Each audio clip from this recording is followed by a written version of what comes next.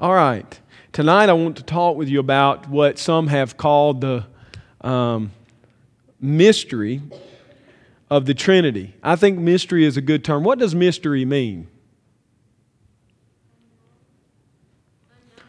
Okay, it seems to be unknown, all right, at the beginning, but what happens within biblical mystery, particularly what happens?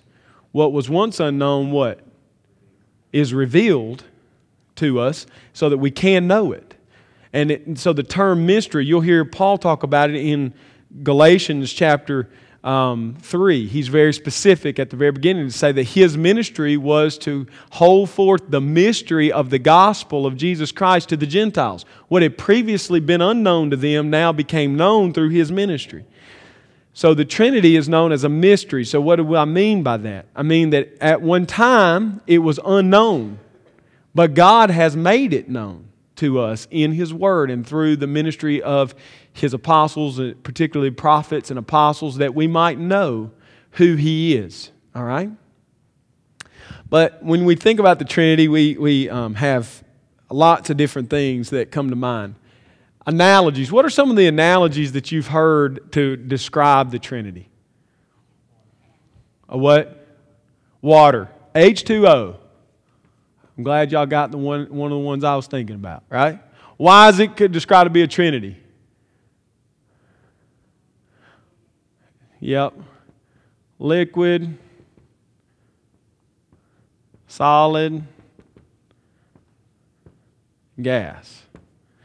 Right? It has the ability to be all three of these things. And so people will say the Trinity is like the H2O. It can be solid, like the Father, liquid, like the Son, gaseous, like the Spirit. Right? What's some other analogies of the Trinity? Apple. An apple. An apple and an egg. An egg is also a famous one because an apple and an egg, they're getting at the same thing. So you have, I'm not an artist, so y'all get to laugh tonight. You have the shell. You have inside that, you have the white of the egg, and then inside that you have the yolk, right? Or in the apple you have the peel, you have the meat, and you have the core. Or some people describe it other ways with the apple. But that you see what it's saying. So it's saying God is like the egg because the egg is a shell and it's a white and it's a yolk and they're all together in one thing. What's another analogy? A hand. A hand is similar to the shamrock. St. Patrick used the shamrock when he was trying to teach the islanders about the Trinity. So we'll again, terrible artist. I need Ann Robertson. So it's terrible, but it's 3-leaf. I don't know. 3-leaf clover, right? A 3-leaf clover. So you have I'm not a Notre Dame fan. So you have the 3 leaves of the one clover pod. And so we have the Father, the Son, and the Holy Spirit. And this is one way to think about it. Another one, family roles or relationships. Yeah, father, so you say, I'm a father, and I'm also a son, and I'm also a brother. And so this is a way of describing the Trinity. So we have lots of ways of describing Trinity. Are any of these in the Bible? No. And all of them are, if we're not careful, are a violation of the second commandment. God says, don't make any images of me. Why? Well, because H2O is not really a good way to talk about the Trinity. Because unless you're super scientific geek, there's nowhere where all of these are the same in the same state at the same time.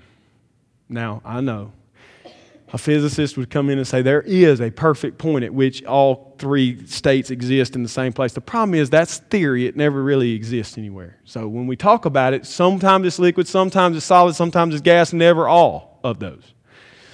The shell, you see the problem with it. The shell is not the yolk, and the yolk is not the shell, and the white is not the shell, and the white's not the yolk, and the shell's none of them.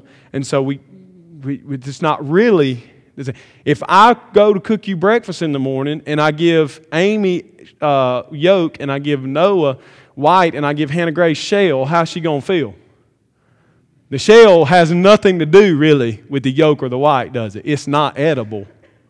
So it's not really good. And the same with the shamrock. The shamrock's not really correct because it's like little peaks of godness are kind of leaking out different places. And the family roles, again, I'm not a father to my brother. It all breaks down. It's not really good, but I understand what we're trying to do. But just because I'm picking on you guys, let me tell you how the church has, at times in its existence, diagrammed this for us. Father, you seen this? Anybody? Son. This is called the Trinitarian shield. Is anybody familiar with it? A lot of the ancients wrote this way. Ancients and confessions and the like. See, if I get a theological piece, I can draw it. Father, and then they would write this, is not Son, and Son is not Spirit, and Spirit is not Father. And then they would draw in the center the word God and say, is.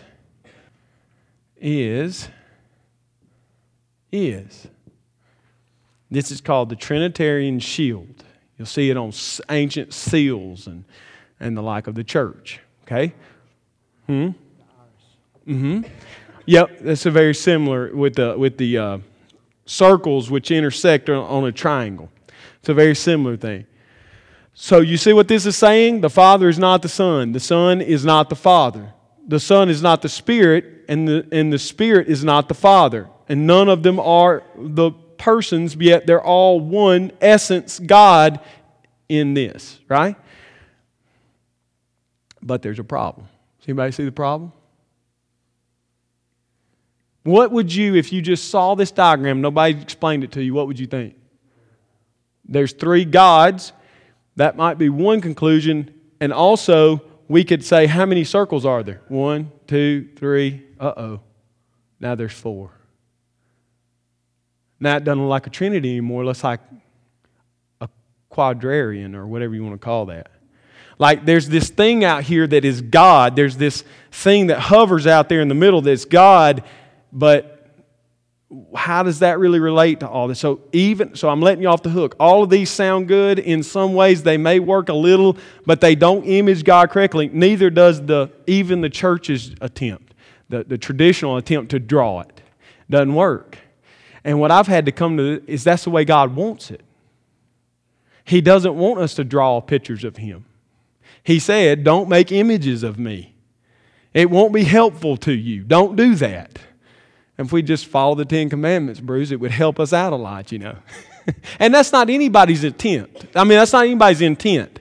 When they do things like this, trying to help people understand it. But you see that the falsehoods that are created unintentionally, but still very dangerously for us. And so this is just, how should we think about the Trinity? And that's what we want to talk about tonight, is the Trinity itself and the beauty of the Trinity. Thomas Aquinas in the 1200s began to talk about the Trinity, and he started his teachings talking about the uncaused cause. The uncaused cause. So this is how he got there. And this may be how the world, Christian world, I think, still relates in our day. So just follow me. So we're walking in this world here, and we see all these created things, and we ask the question, where does this come from? Right? And so we say, well, every cause has to have something that caused that. It has to be an agent that causes that. Something bigger than this. And so from looking at nature, we look and say, well, there has to be a cause to all of this. And because in philosophy we had to have something back here that doesn't draw its existence from something else, you end up with what's known as the uncaused cause, right? And so philosophically it works. As you think about the world, you think, so you see God as the creator. And from Aquinas' teaching, they began to think of God as, and you see it in their prayers, the Almighty. That becomes very famous through the church teaching, and that's where the creator God, the Almighty.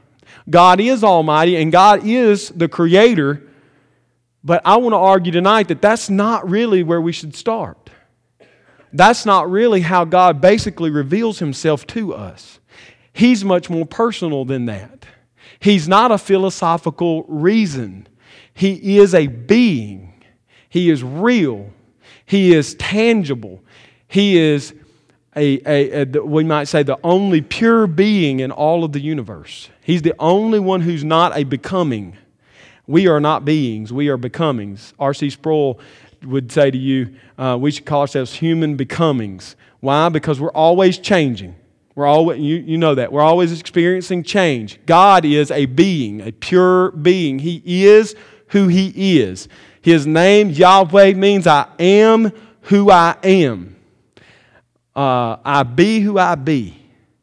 And I've always been who I be. It never changes. God is a being, and He is the purest of all beings. He's not a philosophical concept that exists as an uncaused causer. What's the problem with Creator, seeing Him as only a creator?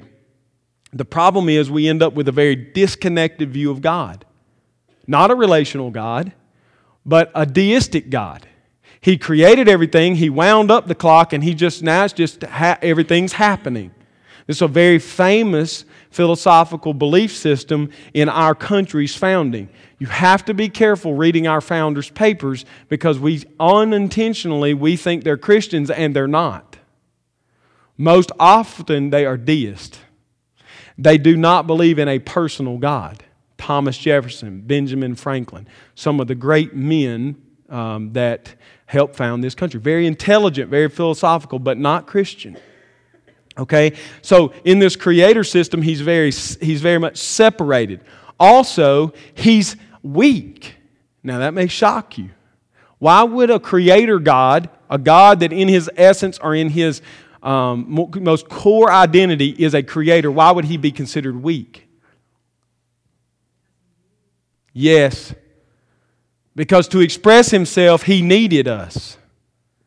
To express Himself, a creator God, not that God's not the creator, don't misunderstand, it's in His core being. Is He best identified to people as the creator? No. Why? Because that means He needs a creation. And He's not able to express Himself without a creation. He's handicapped by how His creation responds to Him. And now that the creation has fallen apart and fallen into sin, what kind of weak God creates something and then loses control of it? So we have a problem, right? A second way that people slippery slope kind of thinking is people reason that God is a good ruler, an authority. This is the way your Muslim friends think about God. God is the ruler, right? And so He is just. And His relationship with you is you have offended Him, and now His justice has to be satisfied. So therefore, there are, in essence, 5 principles by which you must live purely, perfectly, so that He will accept you. He becomes the good cop, right? He becomes the good cop. The best you can ever hope for is to get out of the speeding ticket or to clean your life up and not get speeding tickets anymore. Cop, you pull out of here, you go 90 miles an hour up to the golf course and you survive the S-curves and there's a cop sitting there, he's going to stop you, right? And he's going to say, you're going to get out, he's going to say, he may be a very friendly guy. He may say, why were you going 90 miles an hour? You say, well, I just wanted to see if my car would stay on the road at 90 miles an hour. Well, you didn't really hurt anybody, so what I'm going to do is I'm going to overlook it this time. You've offended me, but I'm just going to let you go. Okay? A ruler God has no way to save people because His justice has been offended and all of us have offended it, and there's no way to get back from that. Because once you've offended the ruler, He's offended. Once you've been unjust, you can't be just again in your own self. So when you start thinking about God, if you go down some of these trails, you're going to image a God that's not really the biblical God. And if you go down philosophical trails, you're going to end places where they may be partially true. God is a creator. God is just. God is the ruler. But that's not the core of who He is. He reveals the very core of who He is to us. And that's kind of where I want to go. So what we need to do then is we need to ask the question, what was God doing before the creation? What was God doing? If we want to know who this God is, what was He and what was He doing prior to the creation of the world? John 17. Take your Bible and turn to John 17. Instead of ruling in philosophy, instead of trying to figure Him out through diagrams, we can read His Word. Because the mystery has been revealed. 17, Jesus in His high priestly prayer says, Father, verse 1, the hour has come. Glorify your Son, that the Son may glorify you. Since you have given Him authority over all flesh to give eternal life to all whom you have given Him. And this is eternal life, that they know you, the only true God, and Jesus Christ, whom you have sent. I glorified you on earth, having accomplished the work that you have gave me to do. And now, Father, glorify me in your own presence with the glory that I had with you before the world existed. So we know that Jesus is talking about His relationship with the Father before the world existed. And at the end of His life, He's saying, I've done everything you commanded me to do on the earth. Leading up to the cross. He's headed to the cross. This is the night before He goes to be tried and then put to death. So He says, I've been faithful. I've kept what you sent me to do. Now glorify me through the crucifixion, the death, burial, and resurrection. Glorify me. Let me ascend back to your right hand to the glory that I had with you before the foundation of the world. Now, for time's sake, we're going to move down. Jesus prays a lot of... You could spend months here. But look at verse 24. Father, I desire that they also whom you have given me may be with me where I am, to see my glory that you have given me, because you, what? Love me before the foundation of the world. What was God doing before the foundation of the world? Loving Himself. That's why 1 John says, God is love. Because at the very core of His identity, of Him identifying Himself, is His fatherhood. His relationship with Himself. We don't serve a weak, needy God. We serve a God who had all that He would ever need or want inside Himself. The truest way to understand God is to think God has identified Himself as a father, which speaks to community. So He has a community inside Himself which is centered on love. You saw the pastor in 1 Corinthians 13, it says, faith, hope, and love. But what's the greatest? Love. Why? Because in eternity we will dwell like He dwells with Himself, in perfect, unbroken, undamaged, perfect love. The community in heaven won't be based on faith, and it won't be based on hope. It will be based on pure love.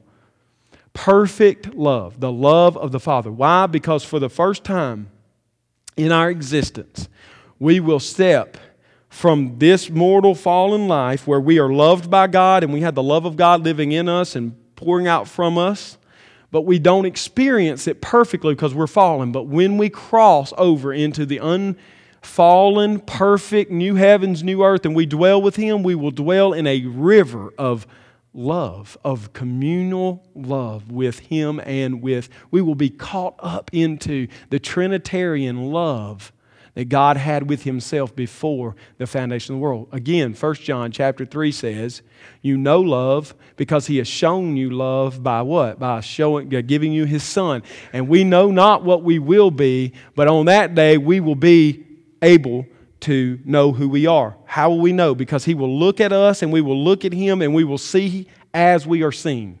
What that means is that we will be in the image of the Son. So God will love the Son so exquisitely that He put forth His church, which the Son loved and won through His death and burial and resurrection and ascension, and now He's giving it back to the Father. And so this triangle of love, this unbroken, unfallen, perfect communion of love is happening, and we are caught up in it. We are simply byproducts. Our salvation is a byproduct of Him loving Himself. And we will dwell with Him forever. So the best way to explain who God is to know Him as the Father, the Son, the Holy Spirit. That's how He reveals Himself. And what was He doing? He was loving Himself. So it only makes sense that He would then be able to save us based on that love. That's how He saves us. You say, well, He's just. How can He save us? We've broken the law. Because at His core, He's able to love us in His Son, Jesus Christ. He's able to forgive us in His Son, Jesus Christ, because Jesus satisfies His justice and brings to us His love. So I challenge you, stop thinking of God in all of these unhelpful ways and contemplate Him in who He really is and who He says He is. Now, I have to be able to prove that, so that's what I want to do a little bit now. I want to prove what I've just said. Augustine said it this way. It's because you think I'm confusing. So now I'm going to read you Augustine so you'll really know a smart person, because I'm not that smart. There are, this is his definition, there are the Father, the Son, and the Holy Spirit, and each is God. And at the same time, all are one God. And each of them is a full substance. And at the same time, all are one substance. The Father is neither the Son nor the Holy Spirit. The Son is neither the Father nor the Holy Spirit. The Holy Spirit is neither the Father nor the Son. You lost yet? But the Father is the Father uniquely, and the Son is the Son uniquely, and the Holy Spirit is the Holy Spirit uniquely. All three have the same eternity, the same immutability, the same majesty, and the same power. And then God birthed lesser thinking pastors so all of us could grasp hold. If that was the guy preaching to you every Sunday, you'd be like, wow. Right? Augustine, brilliant, but I would say even there, it's hard to grasp and put our minds around his definition. It's very detailed, very good, very dangerous. What is he warring against? The early church had a debate about this. And just to make it simple, there were two things that happened in the early church. One branch, we're going to drop the technical names, one branch was known as Unitarians. God was one. They did not believe in three persons. They just held to one in that way. And then also there was a group known as Modalists, who the Modalists sided with saying that, yes, there's one God. And so because of that, the three persons we see interacting, particularly in the Gospels, are not real persons. That's one God. So He was the Father, and then He wanted to express Himself, so He then became the Son. And then after expressing Himself, He then became the Holy Spirit. You know them as Oneness Pentecostals now. That's who they are. Our brother T.D. Jakes, or the man T.D. Jakes. I shouldn't call him a brother. You say, well, that's not nice. Well, T.D. Jakes is he is a heretic. I didn't say that. He said that because he doesn't believe in the God we believe in. Yes. No. He re-professed that at the Elephant Room just about a year ago now. So he wants to be accepted by the church, by the mainstream church, but he won't die to this idea. So when you try to talk to a Oneness Pentecostal, what you will find is they'll say, Jesus is in the garden, John 17, He's praying. Who's He praying to? He's praying to Himself. He's just talking to Himself, but He does that so we can kind of see His thoughts. And He talks to a Father, but it's not really a Father, it's really just Him. And the Holy Spirit's not really a spirit other than Him, it's just Him. It's one substance and one person. Okay, in Unitarianism. In modalism, it's three persons that are charades of really persons. They're just one again. So we get all these early church problems that start. And then God blessed the church with a man named Athanasius, who came along in the early 300s, and he said no, and he gave us the Athanasian Creed, that God is very God. He is one God, yet He is expressed to us in three persons. So in essence, He's one God. In persons, He's three. Okay? Our threeness is not our oneness. Our oneness is not our threeness. That's what separates orthodoxy from heresy. Okay? Now, what do I mean by that? In our essence, in the essences, my children get this talk at the supper table when they ask me about God. The essence is the same. One. He is one God. Deuteronomy 6:4. Hear, O Israel, the Lord your God, the Lord is one. That's not talking about number. That's talking about essence, substance. He is God. There's only one God. We're monotheists through and through. There is one God. Okay? So in His essence, He's one. But in His personhood, He's three. Okay? So our oneness is not our threeness, and our threeness is not our oneness. It's two separate things. Well, what is He? Then He is the Father who is from all beginnings and has no beginning. He's the Son who is begotten from all beginnings but has no beginning. In other words, the Father has always begotten the Son. Always. Eternally, He begot the Son. And the Spirit is sent forth from the Father through the Son from all eternity. They've always existed in this relationship, in this community. Or as Jonathan Edwards says, the Father knew Himself so well that from the beginning He expressed that in the Word, the Son. From the very beginning, from before all time, from all of eternity past, He has known Himself so well that He expressed Himself in a being, in a person, and that person is the Word. So you have the Father knowing Himself is the Word. And then He loved Himself so deeply that expressed itself as the person of the Holy Spirit. And so the reason Edwards argued that is John 1. In the beginning was the Word, and the Word was with God, and the Word was God. He was in the beginning with God. So here's God the Father, and He knows Himself. That's Logos, that's the Word, and that is the Son, the second person of the Trinity. And they love themselves so much that that's the Spirit. That's the fountain of love flowing between them is the Spirit. And it's so pure, it's so perfect, it is its own person. So there's three persons, Father, Son, and Holy Spirit. So the way in our core, we have to believe that God is a Father. In His core, He's not the Creator. In His core, He's not the ruler. Because if He had created nothing, He would still be the Father. If He had not created nothing to rule, He would still be God. He doesn't need the creation. The creation is a gracious act on His part. The creation is simply Him in His most loving sense creating. I mean, it's just a beautiful expression of who He is, but it's not who He is. It's not in His essence. So if all the world never existed, God would still be God. You know the old philosophical question, if a tree falls in a forest and there's no one there, does it still make a noise? And that's foolishness, isn't it? I mean, it doesn't matter.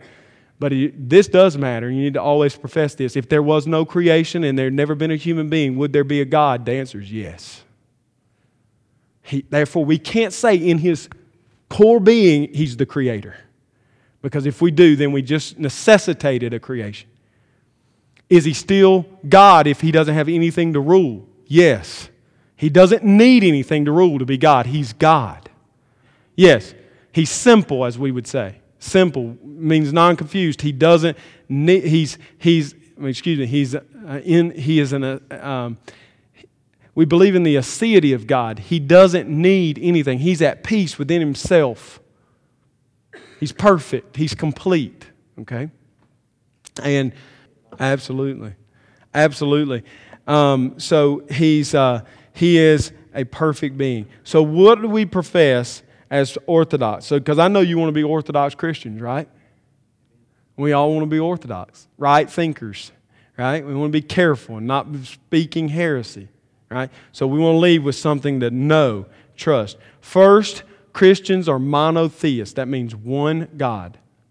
Okay? We get that clearly from passages like Deuteronomy 6:4, which I read earlier, or I quoted earlier. Hear, O Israel, the Lord our God, the Lord is one. Israel repeated this over and over and over. It was a daily routine, a daily prayer. They knew that God is one. They believed that. They trusted that. Paul says in 1 Corinthians 8:4, we know that an idol is nothing at all in the world, and there is no God but one God. There is only one God. 1 Corinthians 8 says this, 4. 1 Timothy 2:5 says, there is one God and one mediator between God and men, the man Christ Jesus. So there's one God. We are monotheists through and through, and there's tons of places we could go in Old and New Testament to prove this. But the basic truth, Orthodoxy says there is one true God. Grace Fellowship believes there is one true God. Okay? And this one true God is not the God of Muslims. And He is not the God of Hindus. And He is not the God of Eastern mysticism. And He is not the God of a New Age movement. And He's not the God that this world acclaims and calls. And when they say to us, what's the big deal? We all worship God. No, we don't. He's not the God of modern day Jews who have rejected Jesus Christ, because in rejecting Christ they have rejected God. Jews are not our brothers. Jews outside of Christ are lost. Just like Muslims, just like Hindus, they need to be evangelized. Okay? And so we can't just get along. That's what breaks my heart about national prayers so often, is this big attempt to get up and make a show and pray. And we pray in terms like, oh God, Christian pastors, oh God. I've even heard them pray, great mover of things to be moved. What does that mean? What is that? I mean, they trying to sound smart, but it just sounds dumb when you think about it, right? The great God, the Almighty. When you start hearing those kinds of prayers, you have to open. My suggestion is you open your eyes, because you might be about to join in a prayer that ain't yours, right? And the best way to display that, bowing our heads and closing our eyes, is because we're in tune with what the person's praying. We're praying along with them. So what I always say is, if I'm in a meeting, and I was in one in Anniston not long ago, and the guy starts praying to the Muslim God, I just open my eyes, because I ain't praying. I don't agree with him. And I want him to know when he opens his eyes, I'm looking at him. I ain't with you, brother. And I'm hoping he'll say something, They usually don't, but... And not to be inflammatory, but because I want to take a stand that their God is not my God. We don't worship the same God. And we don't ever need to fall into that trap. So we are monotheists. There's only one God. Allah is not God. He's not God. Okay? Jehovah is God. Yahweh is God. The God of the Bible is God. Secondly, Orthodox Christians believe in that the deity, God, is Father, the Son, the Holy Spirit. The Holy Spirit. Okay? So each of them, being persons of the one substance, are each God in their way. So we have a triunity or Trinity in this way. And some people are bothered by that term, Trinity. Let me just knock that in the head now. You can have a problem with the word Trinity. That's fine with me. But you're going to have a tough time talking in very short, sequential statements when we're talking about God. You're going to have to constantly refer to Him as God the Father, God the Son, God the Holy Spirit. God the Father, God the Son, God the Holy Spirit. God the Father, God the Son, God the Holy Spirit. You're going to have to constantly do that. So what people begin to do is to bring all that language together and say Trinity. Tri meaning three. That entity that's left on the word is unity, tri-unity. They just brought it together in the Latin to say, this is what we believe. One God, three persons. Simple language, economical. It's nothing wrong with it. It's not the sign of the devil, as some people would think. You think I'm kidding. Say Trinity in front of a Mormon or a Jehovah's Witness and watch their head spin on a swivel. As they don't believe in a Trinity. That's why it will spin. Matthew 28:19. It's a great place for us to see Jesus speak about the Trinity. When somebody tells me there's no language in the Bible that tells us there is a Trinity, I just flip to Matthew 28. Jesus says in verse 18, all authority in heaven and on earth has been given to me. Go therefore and make disciples of all nations. I want you to follow this. baptizing them in the name, singular. You see that? Not names, plural, name. They have one name, one essence, one substance. And what is the name? The Father, the Son, and the Holy Spirit. 3 persons. The article "the" repeated. If he didn't want to do that, if he wanted to say like the modalist, go baptize them in the name of the Father, Son, Holy Spirit, then he would be possibly leaving the door open that we would think, well, maybe that's just one expressing itself in 3 ways at different times, in different moods, in different situations. He's different things. Jesus doesn't leave the door open to that because he says, in the name of the Father, the Son, and the Spirit. So it's very clear these are 3 distinct persons inside of this one God, the substance of this one God. So the Bible does teach that to us. If you look at Ephesians chapter 4, Paul expresses it this way for us. Ephesians 4, verse 4 through 6. What is probably the oldest creed in the church. There is one body and one Spirit, just as you were called to the one hope that belongs to your call. One Lord, one faith, one baptism, one God and Father of all, notice, who is over all and through all and in all. So he recognizes one Spirit, capital, Holy Spirit, one Lord, Jesus Christ, and one God and Father of us all. He recognizes in this creed one God in 3 persons. So I would say the Athanasian Creed wasn't the first Trinitarian creed. He just simply picked up what the Bible was teaching him, and he expressed it. And we're not going to get into there's a lot of technical things we could get into, but I don't want to do that to you, but rather just to try to make it as clear as possible. So on several occasions, the Father, the Son, and the Holy Spirit are mentioned together in united activity and purpose in the ministry of Jesus particularly. In Luke 1:35, you don't have to flip to all these. I'm just going to throw them out there. You can jot them down. Luke 1:35, in the conceiving of Jesus Christ, the Father, the Son, and the Spirit are all active. And Luke brings them together in that verse, Luke 1:35.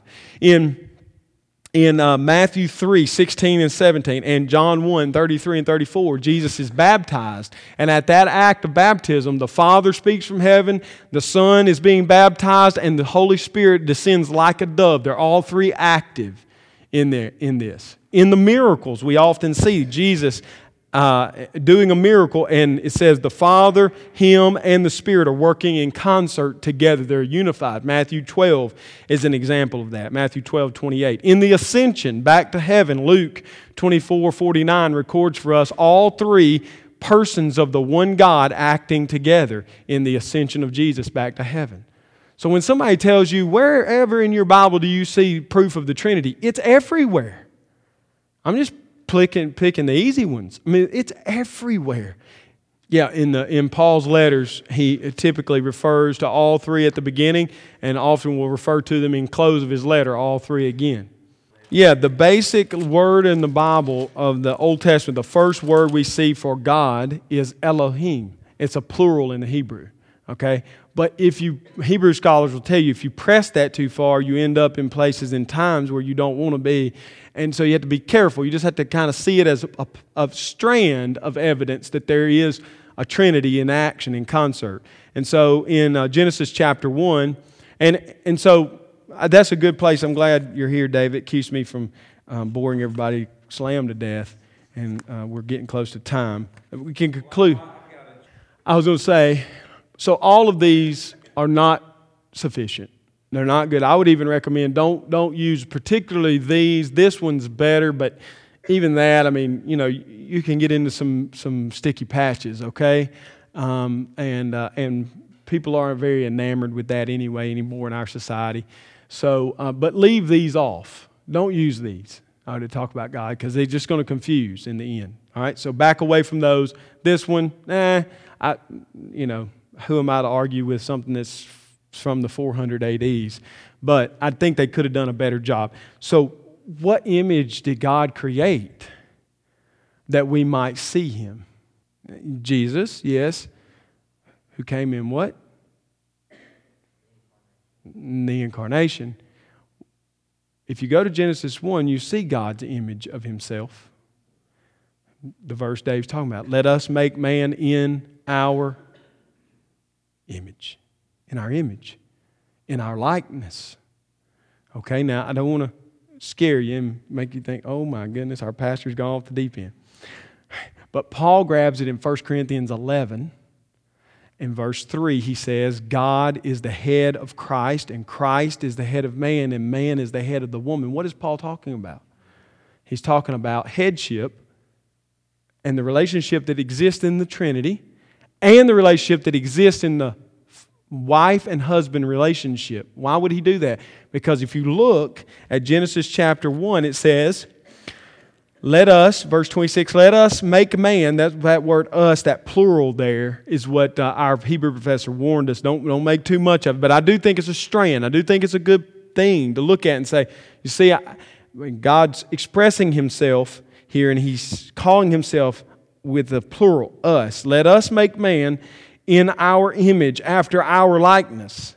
And let them have dominion over the fish of the sea and over the birds of the heavens and over the livestock and over all the earth and over every creeping thing that creeps on the earth.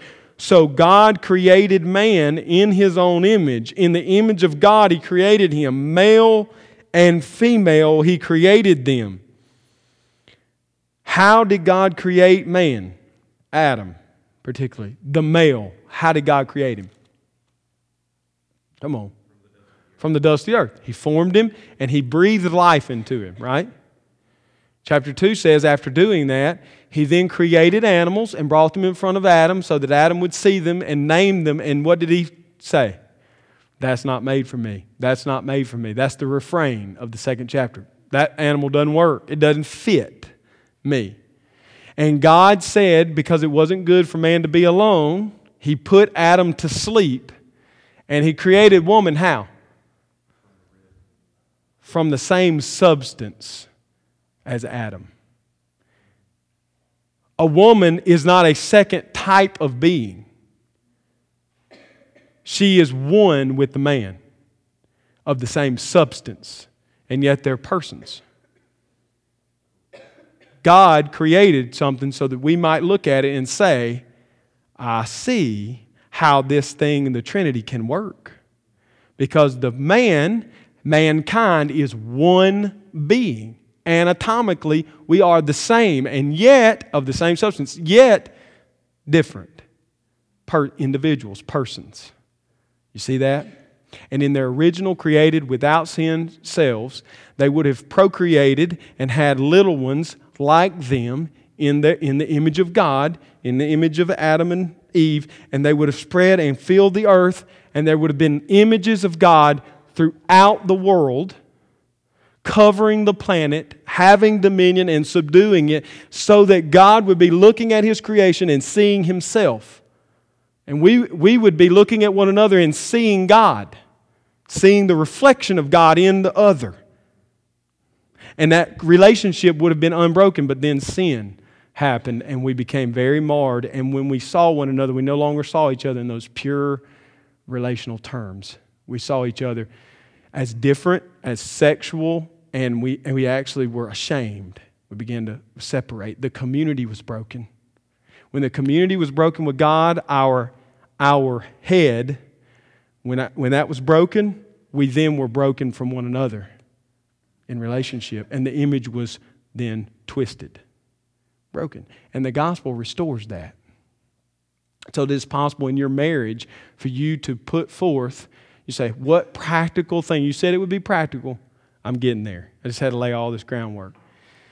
Husbands and wives, you have the greatest opportunity on the planet to image God to your children and the community around you through your marriage, through the one flesh union that you possess.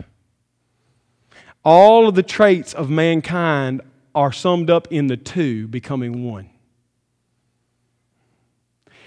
If we all were male, we would not be the image of God. And if we were all female, we would not be in the image of God. But male and female together in that one substance dwelling can image God.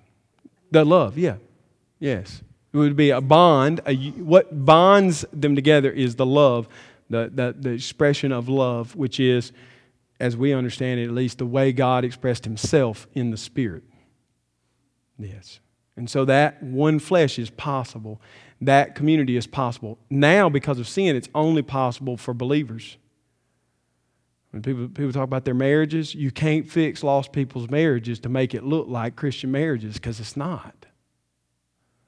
They can never have one flesh like we have one flesh.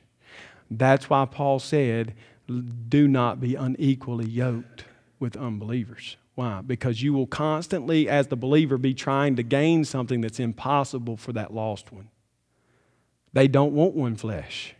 They want a business partnership, or they want a friendship, or they want something, usually self-motivated, but they don't want one flesh.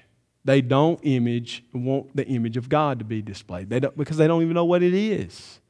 And so Paul says your life will be hard. You don't leave them, but your life will be hard. Okay, and so we have to. That's why in Ephesians 5, then God loved His Son loved the church, and the church loves the Son and the Father together. That love is supplied to us by the Spirit dwelling in us. The relationships that best image God are the relationship of a husband and wife, based on the Trinity. So women, boy, we get real meddling here, can't we? Better cut the tape off. Okay? Women, when you won't fulfill your role in the marriage of submission, you're damaging the world's view of the Trinity. Men, when you rule over her with a hard iron fist of authoritarianism, you are damaging the world's view of how God loves His Son. You're destroying it. That's what Paul says in 1 Corinthians 11. God is the head of the Son, of the Christ, and Christ is the head of man, and man is the head of woman. So when you don't fulfill the roles God has assigned to you in the marriage, the gospel is being inhibited. It's being cut. You can be the greatest evangelist in the world, but if you don't love your wives, men, you're failing in that area, and the gospel's being hindered. That's why in 1 Timothy 3, when he gives the qualifications for pastors, he must rule over his house well, because his preaching will be cut off at the feet if he doesn't love his wife and his children the way he's called to love them. So it's that family relationship, not the family roles, don't misunderstand, but it's the family relationship, the dynamic in the family. So now, evangelistically, I'm worried about reaching my children. How do I reach my children? One of the great ways of evangelizing children is to be the husband God's called you to be, and the father God's called you to be, and the mother God's called you to be, and the wife God's called you to be. And in that, teaching them that comes from God, that love comes from the Lord, and it trains their little minds to think of God right. Think of God right. And we have broken families, then we have broken images of God, which have to be repaired and can be, thank God. By His grace can be repaired, but let's don't do the damage so He can repair it, right? So that's why violence against women is an assault on the gospel. Men, when you lift your hand and hit your wife, that's a damning act. And when you abuse your children, that's a damning act. Because what you're actually saying is that's how God acts. He's abusive. He's short-tempered. He's quick to fly off at the handle. When we lose control of our tongue with our children in our discipline, and we curse them or we curse about them, we're imaging God to them. They will have a hard time praying. If you're unapproachable, they'll have a hard time approaching God. Because they can't run from the Bible where it says God's Father. And they're going to automatically think, well, that's my Father. My Father, So see how the gospel can overcome it.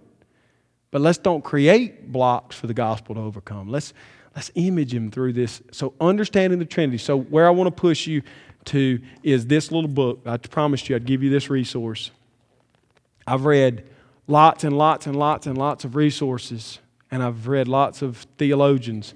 And this is the best, by far, book I've ever read. Little, isn't it? Little. Big words and even got pictures in it. Huh? I mean, it's not hard to read. Delighting in the Trinity. It will change your view of who God is. It will help you know who God is. because it's going to point you to Scripture and you're going to dig in there and then God's going to be beautiful. Okay? So, delighting in the Trinity. Michael Reeves. He's currently a theological advisor at the University of Colleges and Christian Fellowships in the United Kingdom. He graduated from King's College with a PhD. Okay. I know we're over time a little, but questions?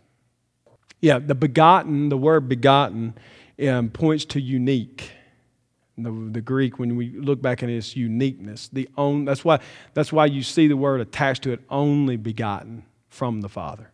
Okay, in John 1. So the onlyness, that uniqueness. So Isaac was begotten by Abraham in the Spirit. That set him apart. He was the firstborn because he was begotten. He was special. He was unique in the family because he wasn't the firstborn. Ishmael was the firstborn, humanly speaking. But he wasn't the one whom the promise would come through. Right? So Isaac was he was unique in that way. And it's an eternal relationship that John 17 passage comes really close to saying, or it does say, that we had from the beginning, that relationship which we had of glory from the beginning. So that in the Greek points us all the way back in eternity. There's no end to that. Like, when was the beginning? It keeps going. It infinitely stretches. So he was with the Father from the beginning. That word beginning helps us display. But if you have someone who refuses to believe it, you're going to struggle there. Yes. The man doesn't image God. Not perfectly. The woman doesn't image God. Not perfectly. But the two together image God. That's what God says. The two together image God. And so that's why it's the closest we can come. But in the end, faith says we believe it because God has said it. In a theological debate, they're not going to like that. But that's why I'll press people towards presuppositional apologetics rather than the classical apologetics. And I think classical apologetics, I'm not as harsh as some. I don't think it's totally useless. I just think it has to be married first to presupposition. What do I mean by that? Presuppositional means I believe things beforehand. I accept them as a fact. Like, there is a God. I'm not even going to debate that. That's not up for debate. The Bible never debates that.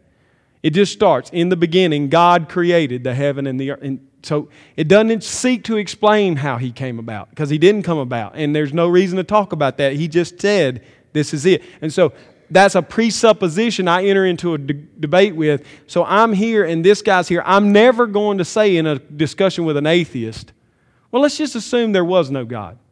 Because at the moment I say that, he wins. Because at the moment I say, well, let's just pretend there isn't a God and let's play that, and he's going to, in his mind, he's just won, because you've just admitted the possibility that there is no God and that somehow the world could have existed without God. And it just may be that you and I aren't smart enough to figure it out, but you see what I'm saying? So when you're in a debate site setting, you have to hold to certain truths as they're not up for debate. And in debate, they make you put them out there. Say, these are my presuppositions. This is what I'm going on. The Bible, God is God. The Bible is God's Word. Now from there, let's talk. And the other side says, I don't believe there's a God, and I don't believe that book's anything but a historical document that tells us about how old ancient Hebrew people thought about the world. Now, let's start the argument. He's on his island, I'm on mine. But we ain't ever going, the two shall never meet, in a sense, in the physical sense. I mean, our hope is the Holy Spirit brings him to our island, right? But the Holy Spirit has to do that. I can't do it. But then from that presuppositional beginning, I think you can use the classical arguments in a helpful manner. But if you just try to do it, you end up, because what I did earlier was the teleological method of looking around, observing the world, and then going from there to reason that there is a God. Okay, but I told you the danger of that is you have a creator God, if you're not careful, you end up reducing him to the creator as his essence, and that makes him dependent. So you just have to presuppose who he says he is, and then you can talk about him as creator, ruler. Those aren't unhelpful. They're just not the basis. We have to go from a basis. And that basis is going to put us in opposition from the rest of the world. And you got to be okay with that. It's hot in the kitchen. You can't leave the kitchen, but it's just the way it is. Yeah, it's a reasoned faith. It's a reasoned faith. Reason is not in opposition to faith. Faith is not in opposition to reason. In their essence, they can be held together, and it's a reasoned faith. And so it's not contradictory. We don't believe in contradictions. One of my favorite lines in the movies, the movie A Few Good Men, you remember that? They're in the courtroom, and they're having the argument, and he's wanting the truth. I want the truth. And what does he say? You can't handle the truth. God said that to us, basically. You can't handle the truth. It's too big for your little mind. You'll just explode. You know, I just get the picture of if God really set down all of who He is and revealed it completely and uninhibited, it would evaporate all known creation. It would totally, He has to bring Himself down into the image of man in Christ to show Himself to us, because we can't handle the truth, the whole truth and nothing but the truth. We can't handle it. And we just, you get that idea that God just blows up. That's what would happen. Think of it this way. The best among us might have a 150 IQ. If God ain't bigger than that, we got problems. I mean, do you really want to trust something that low in its estate?